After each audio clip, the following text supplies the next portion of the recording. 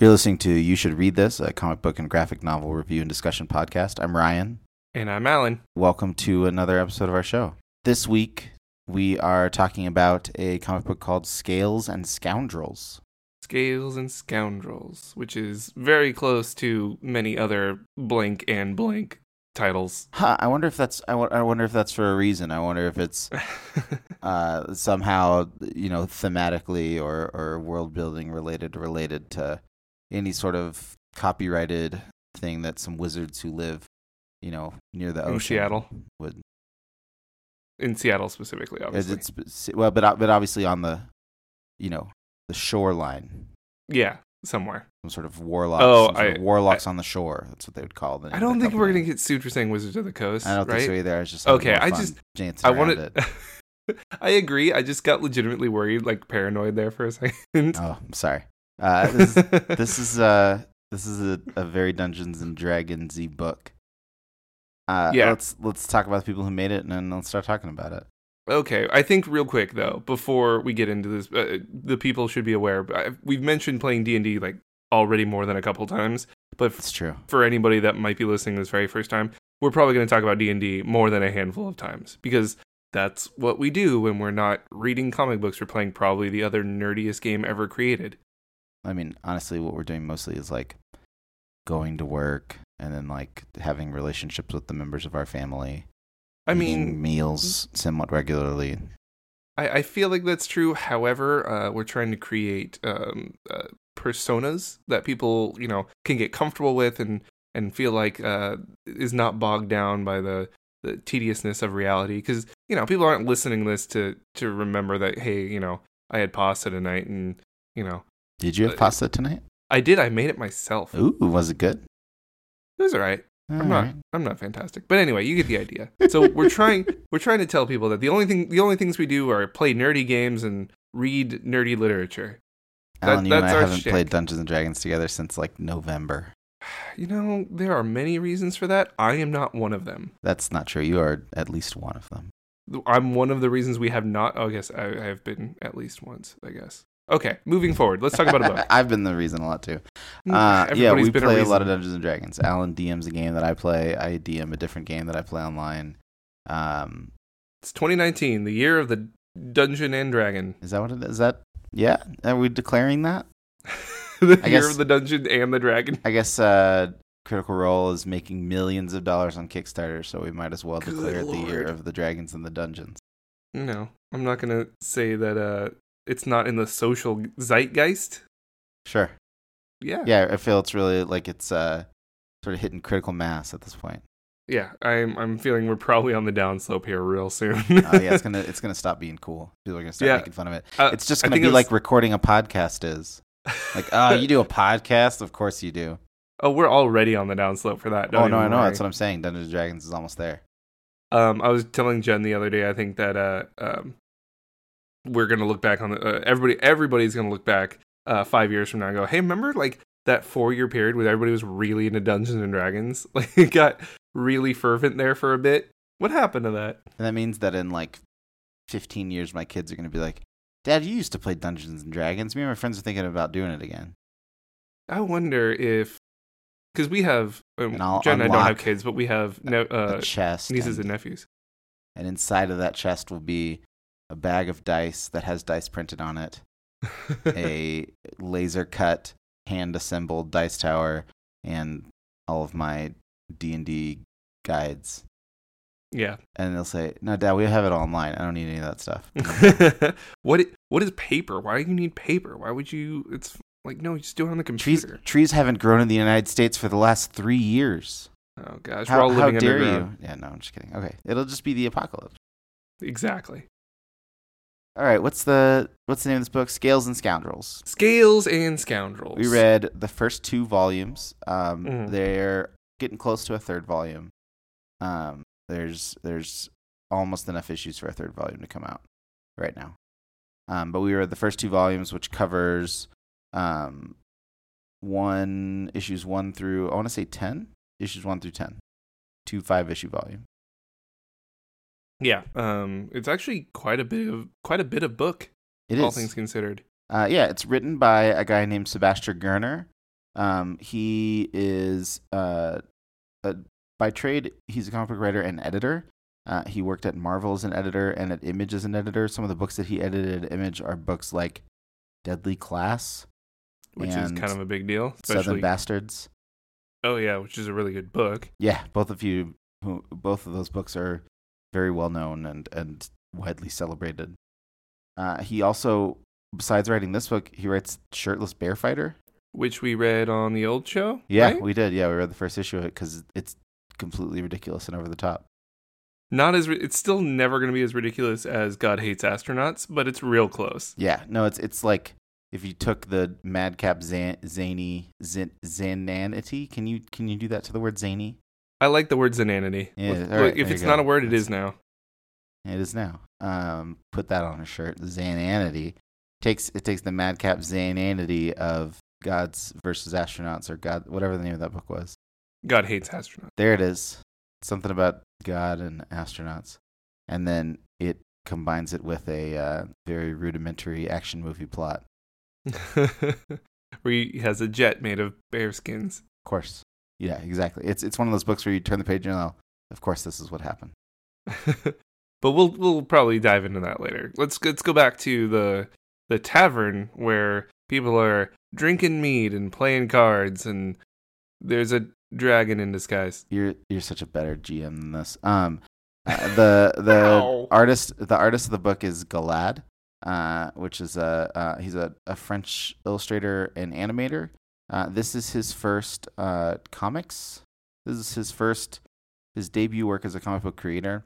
But he has done a lot of work with video game studios. He worked for Ubisoft for a while in France, and with Good Game Studios. And the little bio at the end of the book specifically calls out how he was influenced by Nausicaa in the Valley of the Wind, which that checks out based on the art of this book.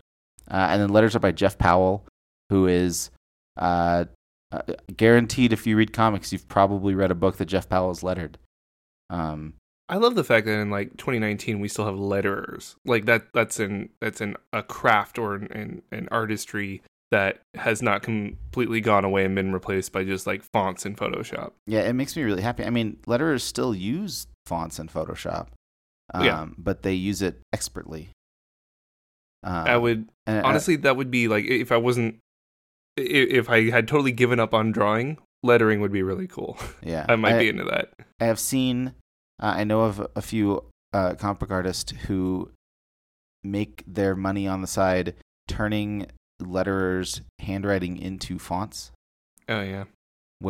So it makes it easier for the letterer, and like a normal font, you've got a capital A and a lowercase a, and that's it. But when they make fonts for letterers, they'll give each letter, capital N, lowercase, will have 2 or 3 different glyphs, 2 or 3 different versions of it, so that they can choose the right one for any given moment. It's pretty gnarly, actually. But Jeff Powell's done he's done work for Ninja Turtles and Sonic the Hedgehog and The Punisher and Atomic Robo. One of my favorite books. One of my favorites too. We should probably read that eventually on the show. I was just about to say that. I'm we didn't we dabbled in it in the old show. I really just want to read 2 volumes of Atomic Robo. We should just do a series of episodes where we just read every volume till we're done. Is this still ongoing in webcomic form? I did fall off on it a bit. I think that they're still. I've seen trades come out every so often, so I think so. Oh, awesome. Okay. I think they're doing We'll that, have to look in that. Publish as webcomics and then collect them and put them in a trade. Yeah. I think IDW has the license for it now. Do they really? I think so. I thought it was Boom. No, I thought it was independent still. But whatever. It's passed around. I think that the guys who are making it are trying to be savvy with, how easily can they get comics into the hands of people who want to read them. That's fair. Yeah, we'll have to look into that. We'll put it on the list. Nice. Yeah, it's quality podcast content. So let's talk about this book. Yeah. So I guess as far as let's start with our elevator pitches.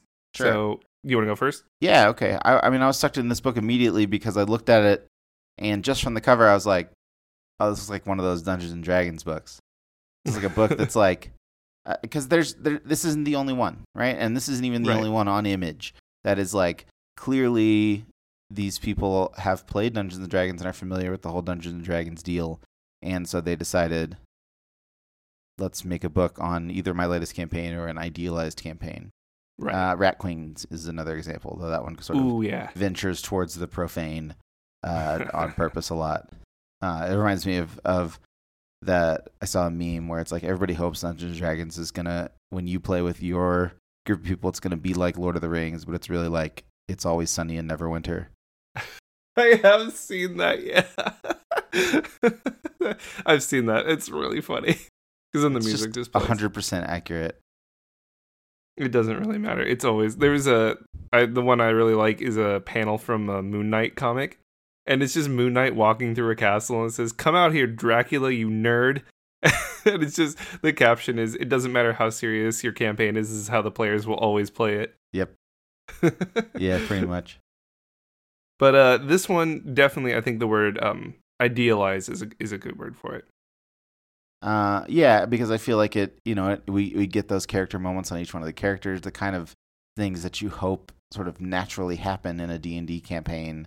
You get sort of emotional resonance. You get different characters pairing off with each other for different side adventures, which is really hard to do in a real life D&D campaign. Easier to do in the comics, right? Unless, of course, you have a studio and it's sort of part of your job, and unless there's money. Yeah, unless there's money involved, and you have a DM that has been playing D&D for a couple decades already and knows how to make that work. Yep, that's true. And there's the subtle hints to the backstory that are eventually somewhat revealed, and then the revelation leads to a whole lot more mystery. Right. The whole answer a question that begets another question. Yeah, and then honestly, the arc of the main story ends about halfway through the second trade, and we get 3 side quests. Yeah, actually, that's true. I guess which is 2 side quests and a backstory dump, which I was not expecting. No, yeah, it was weird. It's almost like it should have been like a 7-issue trade that tells a story. Yeah, and then like a separate prestige format collection or something. I was thinking some sort of appendix or less of a, hey, this is part of the running comic continuity, and more of like, hey, here's some backup stories. Yeah, that's what it felt like anyway. Yeah, and I'm not caught up. I haven't read the newer issues that are out after the second trade, so I don't know if they veer back into another big story or if they keep one at a time in it. Oh, for sure. Like after the way that this ended, and we'll probably touch on it in a little bit. But after the way that this one ended, I fully expect them to keep going with that. It seems like there's a lot of pieces already in place, and a lot of ideas for this character that are sort of already planned out. Yeah, I mean, I would kind of hope. I feel like we're getting ahead of ourselves talking about how we want the next issues to be, but right. I would kind of hope that they would, do a few more side quests, and then it would lead into another story arc. Right. Let's do. But I want to hear your elevator pitch. What's the short version here? It's a quest with a group of sort of almost standard players in the D&D world, and one wild card who no one's sure what's her deal. I would pitch it more as a girl that the typical wander ranger type who has a mysterious past and mysterious powers, sort of is on a journey and meets up with a colorful band of rogues every so often and has adventures. I would just something vague along those lines, because I don't know how else to explain this book without using very tropey language, because it does have a lot of very specific character types and missions and feelings, but it doesn't get portrayed that way. It doesn't get portrayed as bland or gray or repetitive. I actually think that this particular book has a lot of stylistic flair and a lot of heart. It's got so much heart. Yeah, I heart this book so good. It definitely has a really it does a great job of bringing characters to the forefront when necessary, and showing you what they're about without spelling it for you. I mean, definitely there's some, like there's the prince character who left his home to go on a quest, and then his bodyguard, and then, you know, they meet up with a dwarf girl who I'm pretty sure has a Scottish accent, although it's not spelt that way. Yeah, but, like in the yeah, lettering. it would be easy to just imagine that voice in your head. Right. I definitely feel like that's the way they were going with that. And she's trying to find her long lost brother. Right. And then like a really cool setting, which doesn't, I mean, it starts in a tavern, as all amazing, as all amazing adventures do. And then it takes this cool Underdark kind of twist where, you know, you go cave exploring, but the cave isn't just like a temple that they're exploring or anything like that. It's definitely more like, here we go mentioning Delicious in Dungeon again, but it is definitely more like that, where they go in, you start in a temple kind of thing, and then you dive deeper and it turns into a cavern, which turns into a sort of Hollow Earth situation, which I'm always super for. I love the whole Hollow Earth. Deepest Dungeon has its own ecosystem. Yeah, I love that too. Actually, that's a trope that I've loved since what's the name of that? I don't know. You're gonna have to explain it. Is it clicking? No. Okay, it's gone. Let me try again. I've loved that since Journey to the Center of the Earth, the Jules Verne book. Yeah. That I read as a kid, and that deals with, you know, like an underground sea and a different ecosystem and stuff like that. And since then, I've just been like, oh yeah, this is the stuff. This is so cool. To the point that I've seen that Brendan Fraser movie. Oh really? Yeah, and the sequel. Really? That does not have Brendan Fraser in it, I'm assuming. No, The Rock replaces Brendan Fraser in the sequel. I mean, it's a good trade. It's sort of a trade up, really. Actually, the second one is I would venture on the realm of pretty good. Yeah. It's really fun. Is the first one good and the second one's pretty good, or is it more like... the second one's better. Oh, okay. But neither of them are good. That's fair. They're just fun, great kids' adventure movies. Do you feel like you can get away with watching worse movies because you can just blame it on your kids? Yeah. Oh, yeah. And it makes me so happy. I actually really love... I have this huge love for the genre of like action movies that are appropriate for like 7 to 12. Yeah. Because they tend to be cheesier. Mm-hmm. Oh, for sure. Because you can't go to the blue collar jokes. Right. But then they sort of lean into the cheese and they're fun on their own. I feel like that might be like a modern twist on that. That genre, though. Yeah, it's similar to like the Disney live action movies from the 60s and 70s. I have the same reverence for like the 20,000 Leagues Under the Sea. I love Swiss Family Robinson. I don't really care about that one. So. I love those because they're like fun, and the peril is kind of real, but you really know that nobody's gonna be bloodily slaughtered on camera.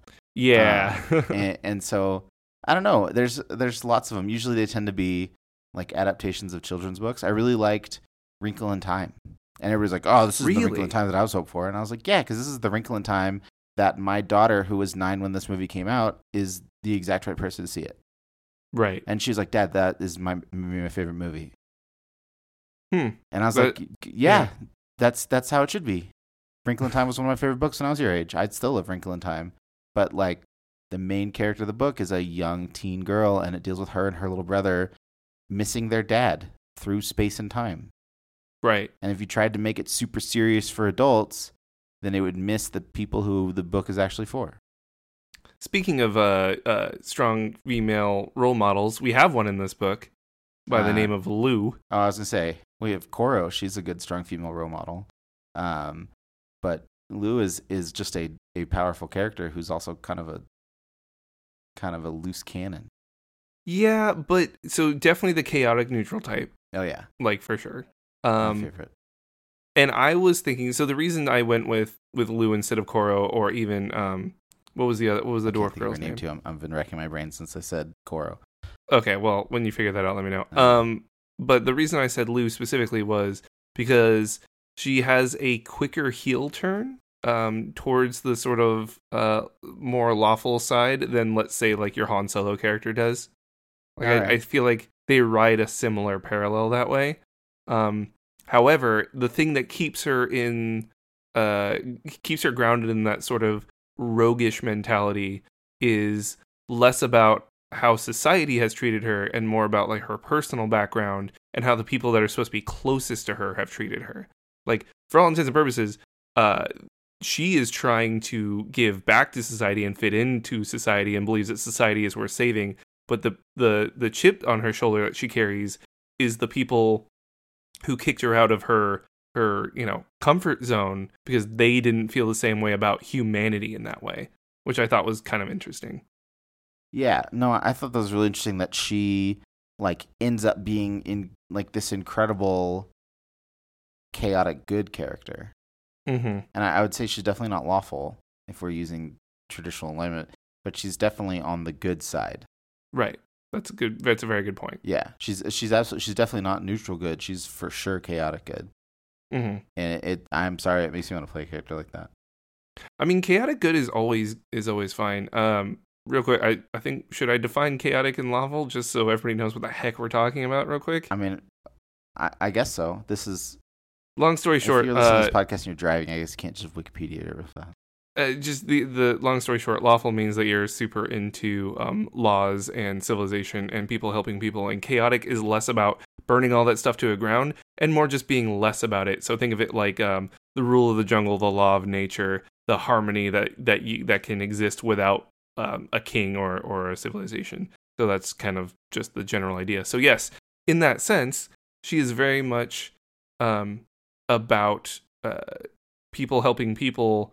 And she doesn't like authority that much, but I don't feel like she ever came across as being anti-authority. I think just all the authority people that you meet in this story happen to be kind of jerkwads. Sure. But no, I mean, I think that, the book may not be reliable about it. The book could decide to present everybody who's lawful as jerkwads. It's definitely possible. But yeah, I think that she's certainly chaotic. And good. Oh yeah, for sure. Yeah. Okay, yeah. But that also comes from her backstory, which is, like I said, the people closest to her who are sort of representing a organization of their own. They're the Dragon Illuminati. Yeah. Man, that was such a cool reveal, though. Yeah. Which part? The her reveal? So it starts off. Should I have said like spoilers? Well, yeah, we do soft spoilers. It does start off with her pupils changing to a very reptilian-like shape, and then suddenly there's fire. And then suddenly there's fire. It kind of screams dragon at you, right? And there's definitely lots of allusions to her dreaming about being a dragon, and flying, and you're sort of having a hoard of gold that she laid on top of. Yeah, they don't try to hide it so much as they don't tell you outright until the end of the first volume, actually. Yeah, they just kind of imply it really heavily. Mm-hmm. And honestly, I didn't even think we were going to get that kind of reveal so early. I thought for sure that would be a much later thing, and they were just going to be like, well, you kind of already know, we don't have to tell you. But then they just straight up go, oh no, this is the deal, and this is how this works. Well, but then it's like, oh, yep, turns out she's dragon, but... Yeah, but she's like a disgraced dragon. And then she's been disgraced and then cursed to remain in a non-dragon form. Which is cool. Yeah. Man, like, it was so funny because Jen and I have been watching a lot more anime recently because that's just the kick we're on. And in every like shonen anime, there's always like the 7 warriors of this, or the 4 emperors of this, or the 8 kings of this. You know, it's always like the bad guys or the good guys are always in these weird groups, and that's exactly how this felt. So it was like, oh look, they're all coming in, they all have their own special appearance and their own special like personalities, they're all gathered around a table, and it just felt like a manga, like reading a manga, like reading One Piece, for example, where it's like, these are all the pirates that work for the military, and they're all super powerful, and this guy's got this power, and this guy's got this power. It just felt exactly like that. Yeah, and that's I think the element of this book that's different than like a standard D&D book. And I think besides the art, because we'll talk about the art, but like this book is very, very clearly influenced by anime and manga. You mentioned Delicious in Dungeon, but like that whole scene where they are in the like underground city and they're straight up like eating the food, eating the flesh of a monster. I was like, okay, guys, I get it. You've read Delicious in Dungeon too. Definitely a nod, probably. Yeah, and then there's other parts where they were just like descending down and stuff that felt very, very delicious in Dungeon. And then you're right that having that like weird cabal meeting where they all come in, and everybody has their sort of like introduction, all of the different dragon Illuminati. Also, you're right. It's super anime. But I firmly believe in the year 2019 that it's really hard to get away from anime influence at this point. No. The people. I think it's a good thing. I think that instead of just being it's just a D&D book, it's a kind of an anime D&D book. It's kind of a manga D&D book. Which is, I think, one of the reasons that I really like it. But then it's also very influenced by, like French comics and European comics, at least in terms of the art style. It definitely feels that way. I was going to say art-wise, because the artist himself is French, right? Yeah. Mm-hmm. Yeah. And I mean, I had to explain that the other day, and I don't exactly remember to who. I think it was to my dad, where I was talking about the difference between Western, European, and Eastern comics, essentially, just as like three broad groups. And I had to explain what a European comic looked like, and I just had to go like, Tintin, Tintin, right? He goes, oh yeah. I'm like, look at that versus Iron Man, and I had to point out a couple key differences, but it wasn't difficult to sort of explain. But it is difficult to, if you're not thinking about it or you don't know about it, to recognize that sort of thin line style. Yeah, but I mean, that said, not all Euro comics look like Tintin. I mean, okay, I get it. Mobius. Oh, well, yeah, but I would say Mobius and Tintin have a lot more in common. And I mean, any artist who's worked with Jodorowsky. Okay, right, but I'm just saying, like, it's not just one specific style. That would be like saying all American comics look like one thing. I'm trying to, like, give you an example, Ryan. I'm not trying to bust your chops. This is literally the first time we've talked about Euro comics on this show. I don't want people to think that we don't know what we're talking about. That's a good point. I keep forgetting we haven't had this conversation like 48 times already. Okay, yes, Ryan, you are absolutely correct. Thank you for enhancing my point. I appreciate it. But that being said, I definitely think that the story feels more manga. The art may be more European leaning, but it also has like the humor and the tropes of like, I don't want to say D&D is Western, but I feel like it kind of is. I mean, Wizards of the Coast, it's the West Coast of the United States. It's definitely like the United States centric. Right. I think that's Although fair. I don't know if you've browsed the D&D tag on Twitch ever before, especially in like the late night, early morning. There are a lot of European people playing D&D like on stream. That's awesome. Like a lot of Russian, a lot of German, like that whole kind of area over there. Europe, it's called. Well, I'm not really included because I don't see a whole lot of British. Like British isn't a thing I see a lot. Okay. I mean, technically, I think like at the end of this month, the British people aren't part of Europe anyway. Oh gosh. Okay. But you get the idea. So just a lot of other people playing D&D that I was not aware of, which I thought was interesting. I gotcha. That makes sense. I thought it would be fun to. By the way, the dwarf lady's name is Dorma. Right, Norma. Yep. I thought it would be fun to go through the characters and say what race and class they are, assuming Dungeons and Dragons. Yep. You want to go first? Sure. I mean, I was gonna start with Luvander. Sure.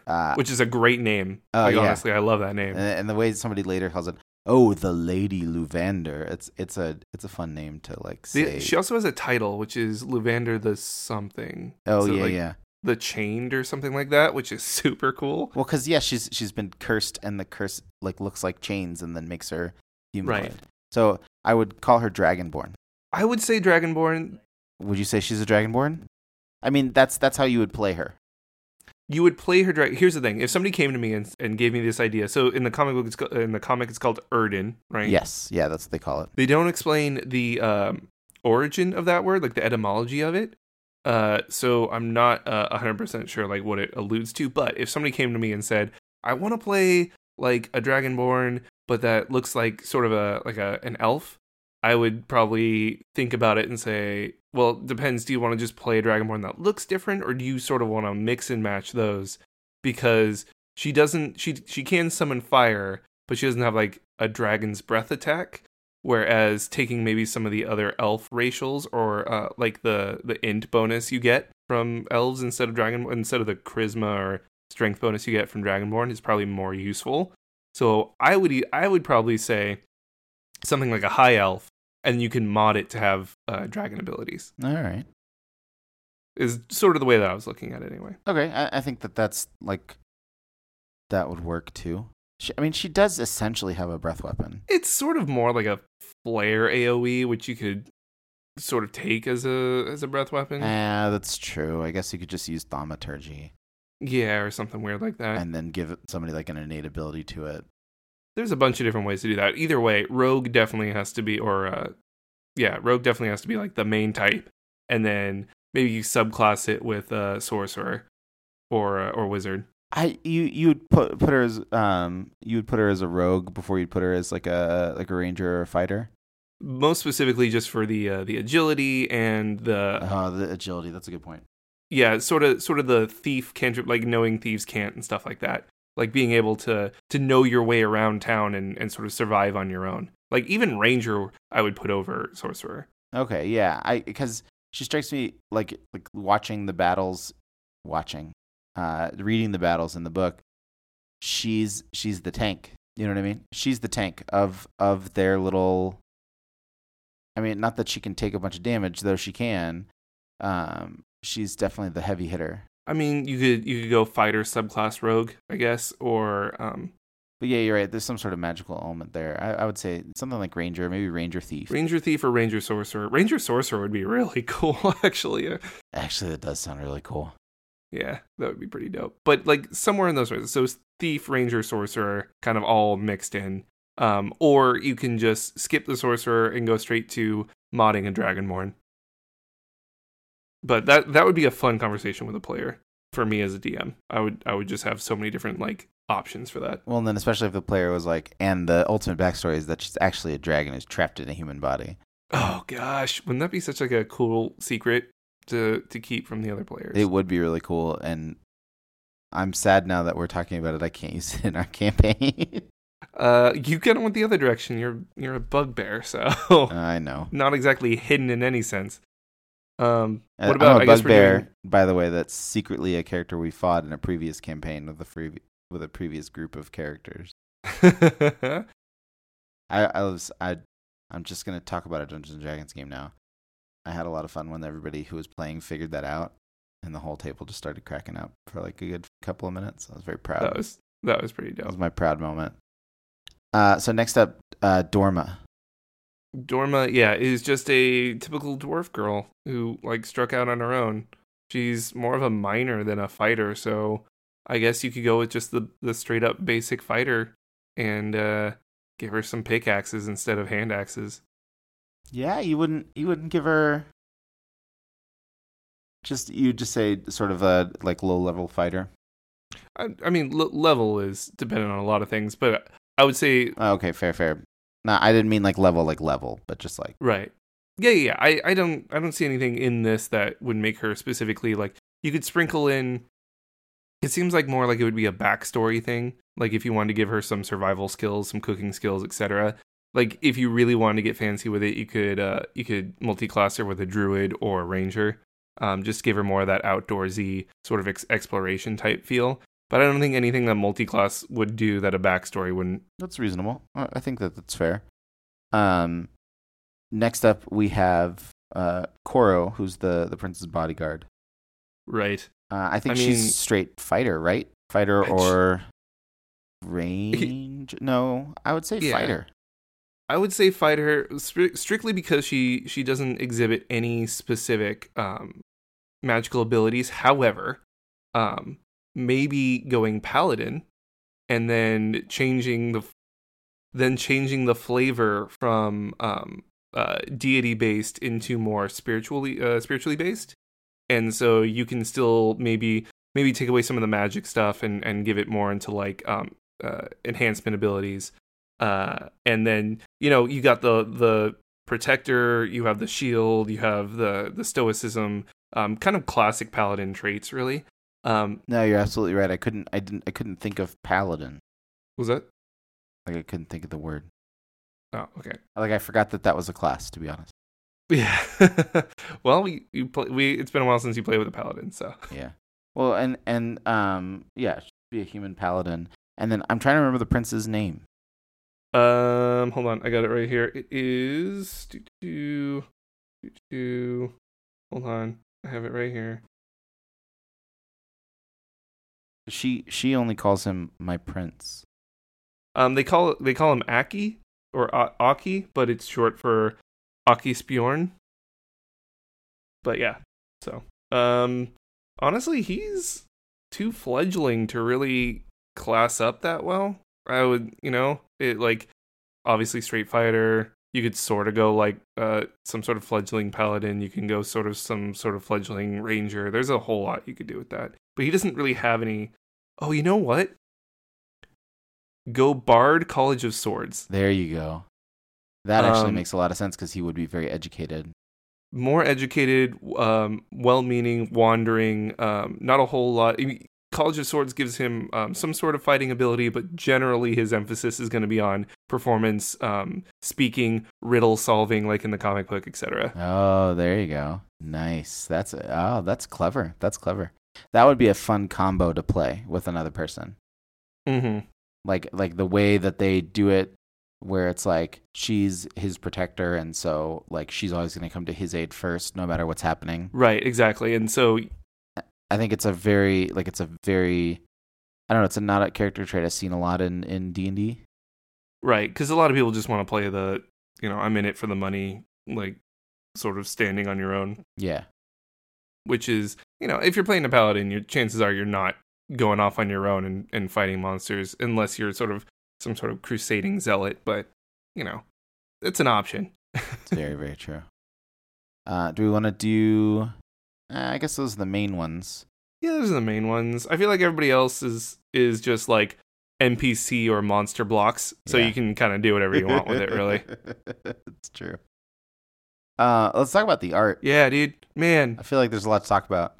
So we talked about like this sort of European influence style, and I feel like that comes out strictly in the thin lines and the sort of cell shaded colors, like the sort of flat colors for the most part. However, I think that your call out to the influence from Nausicaa is super evident in the sort of facial expressions, and I don't want to say like panel layout because that's not totally correct. I want to go with like this weird Nausicaa dynamicism like illusion. Okay. Like the way that things move from left to right or are scaled up to down definitely feels like it has that grand sense of scale that especially in that first chapter of Nausicaa where she's in the glider, and you're getting that whole like the scale of things and the way things work in that world. That's kind of what hit me in this one. Yeah, especially when they're like going down into the depths. Mm-hmm. Yeah, it's really the sense of scale is incredible, and that's something that's super hard to do. I think that I really like how cartoony everything is.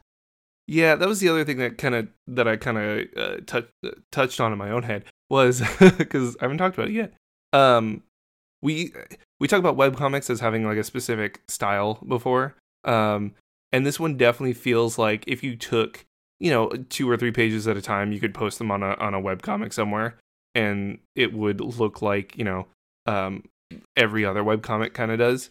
But I hate to call webcomics stylized, although growing up reading webcomics, I do feel like it has a stylistic history. While things are totally different at this point, storytelling wise and what they're used for and what they were compared to the year like 2000, 2005, I definitely feel like there's this webcomic art style legacy that was left behind, and I just can't shake it. There are just some things that I look at with the hard black lines and the flat shading that just ring out to me and go, that's cartoony, but it's digital, so it equals webcomic in my head. Yeah, well, I mean, if you think about it, like in terms of the history of comics and comics being made, webcomics were at the forefront of all digital production. Like even well into the 2000s, most comics artists were drawing and inking and then scanning and coloring. Right. They were doing everything traditionally, and then you sort of do Photoshop whatever in post. Yeah. And webcomics are the first ones where they were like, no, we're just going to do this whole thing online in the computer. Saves us a ton of time and a ton of money. But it sort of led to a particular style because a lot of times there weren't pencils. It was just direct to inks, or pencils was just like a real light getting, or actually what I've seen a lot in webcomics and other ones that I see more in digital comics now is somebody does thumbnails, like tiny thumbnails, and then scans those in or does thumbnails digitally and then blows that up to the size of a page and inks directly on top of it. I've tried both. Like usually my workflow is real rough like sketch layer to just get shapes and proportions down, then another layer on top of that which is actual pencils where I sort of rough everything out, and then finally inks and colors on top of that. But they're all just different layers that I can turn on and off, so you don't ever like see the pencil layer. But I did the Inktober, which is every day in the month of October you do a ink drawing or whatever. That one I did very light, I think it was like yellow or red, and I would print it and then ink traditionally on top of that. So I did all of the pencils digitally and then ink traditionally on top of it, and it's a completely different experience. Like it's totally different. So it works both ways. And I would think that anybody coming from either tradition to start with could very easily come out with very good looking art that you could either scan back in or just post straight from your digital device, depending on where you ended up.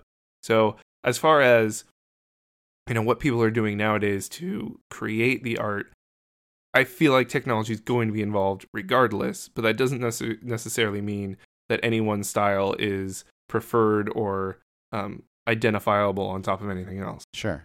And I mean, I love the art in this book. Oh yeah, let's not mince words. It's very, very pretty and very well done. Yeah, it's one of the things that really like kept me into this book and kept me going on this book is just how good it looks and how much it looks like almost, and it doesn't slavishly look like a Studio Ghibli production, but it's definitely got that influence, and it has that sort of like dreamlike fairy tale vibe in something that a lot of other times would be, very overdrawn with muscle bound and scantily clad and lots of blood and guts and swords hacking people apart. And this one doesn't have that. It's way cuter and way more fun. I think cuter is a good way to put it because everything does sort of have rounded edges on it for the most part. But one thing that I have come to really see more of and then like sort of come to respect more is the draw less, see more. And it's so cool to see, and we talked about this on Umbrella Academy also. Yeah, and I was really reminded of Gabriel Ba's art looking at this too. The way like when a character is smaller, it's like, well, we don't need as many lines. We're just going to put a couple there and you're going to figure it out. Except in this case, the thing that blew me away was the environments. Like looking down that shaft, or looking up at the hanging city or out to that island or whatever it is, and the more sort of nonsensical or less sensical lines that occur, but your brain fills it in and creates like nooks and crannies and shadows that may not necessarily be there. And it's only like if you could zoom in on it real close, like if you have the digital copy, then it's you look at it, you're like, wait a second, that kind of, it doesn't look very good. It looks like very weird and not well put together, but when you zoom out, it looks fantastic. Yeah, it's maddening. You zoom in and you're like, that's just 3 lines. And you zoom out and you're like, no, that's a whole tunnel. Yeah, exactly. And it just has to do with where those lines go. Yeah, it's impressive work. I really like it. And because you can be so loose with the lines, the expressions come off so well also. I'm super digging everybody's facial expressions. They give off the exact sort of feeling I think that the artist is going for. Yeah, and I really like the colors too, like colors overall. But one of the things I was really struck by is the colors on the faces. Because it's really easy, and I feel like I've seen a lot in books that do, even when they have strong colors, faces are like a whole face is just a color. Right. And this one uses just colors without inks to imply not just shadows, but all kinds of things happening with faces. And I mean, we have like Luvander's like white lines on her face, but she's not the only one who has like the way the shadows play over people's faces with just a darkening of the color that is the face, like gives these very cartoony faces. These very cartoony faces makes them seem real. Yeah, just that hard shadow. Yeah. In a way that like Nancy or Peanuts doesn't, you know? Yeah, no, I Is it that next level of cartooniness? right. And like I said, that's kind of what makes me lean more towards like a webcomic era style of art, but at the same time it's just a very quick, dirty, easy, and super effective way to create depth on models that aren't necessarily super detailed, like we just got done talking about. So I'm super here for it. It looks great. I'm okay with it. Dude, can we talk about the wordless issue a little bit? Oh man, okay. So I love it's not wordless. It's not wordless for no reason though. That's the thing. but you don't know that until you get right to the end. I feel like I picked up on it. And I was thinking about this as I was reading it. So when he walks up and when Lou walks up to the guy on the beach, and in her speech bubble is like a gesture of her waving, and the guy has like ellipses. I'm like, okay, so this guy's mute or Mute? sorry, mute. Mute is the other thing.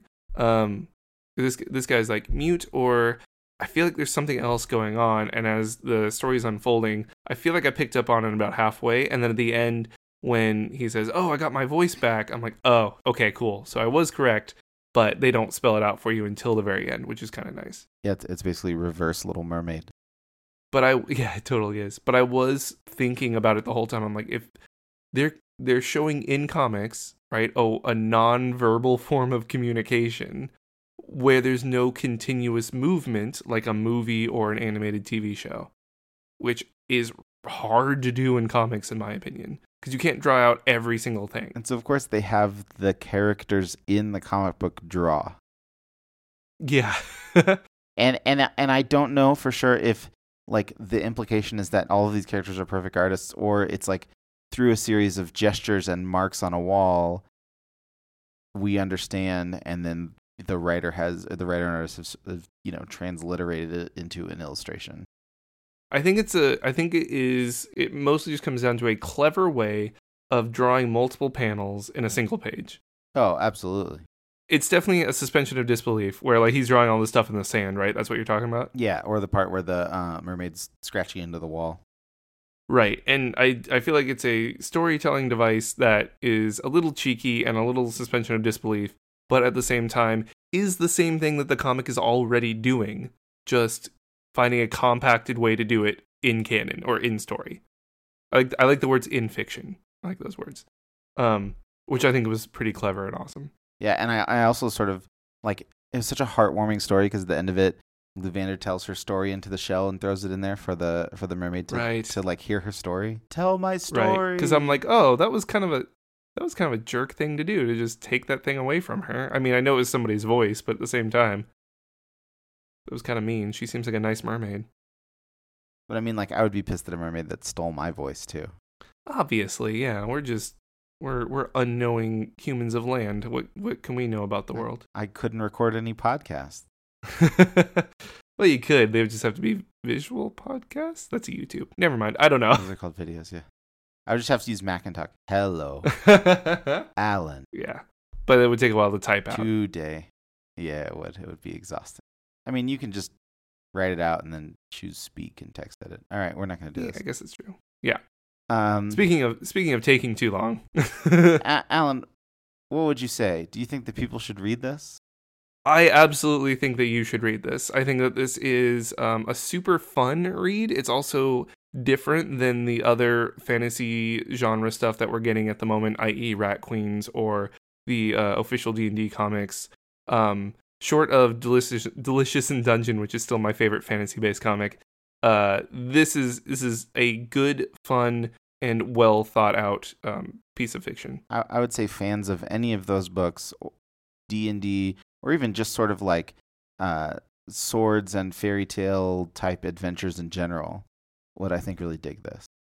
Right, and I do think that this definitely comes off as being pretty much all ages, maybe 10 and up. Yeah, I agree. I think maybe there's a little bit of blood, but nothing, more than I've seen PG movies with worse. Yeah, that's true. Yeah, I think that you, the listener, should read this. All right. Well, that being said, where can people tell us how much they love this or ask us questions about it? They can reach out to us on Twitter at YSRT Comics, on Instagram at You Should Read This Comics, even on Facebook at You Should Read This Comics. You can also go to our website to listen to or subscribe at youshouldreadthis.club. What about you, Alan? How do people get to you? Yeah, you can find me pretty much Twitter and Instagram at marginally talented, MRGNLY talented. I am an artist and I draw things and put them up there for your amusement. And I forgot where I was going with that. So yeah, that's me. Ryan, where are you at? I'm on Twitter, Ryan Ruppe, RyanRuppe, on Instagram for the same thing. I occasionally write about music at prestigeformat.com. Cool. We have things. We have other projects. I feel like that makes us very well-rounded. We're not just podcast jockeys. If you keep eating too much pasta, you're going to be real well-rounded. Well, I see what you did there. Hey, it was gluten-free. All right. Well, it takes one to know one. In terms of well-roundedness. Yeah, that's true. And also gluten-freedness. I was about to say, are you like accusing me? I don't know where I'm going with this. I was trying to make a joke with well-rounded, and then it just got off the rails. It was good until I stepped on your joke. I'm sorry. Better at ending this podcast. Thanks for listening, everybody. Bye. Bye.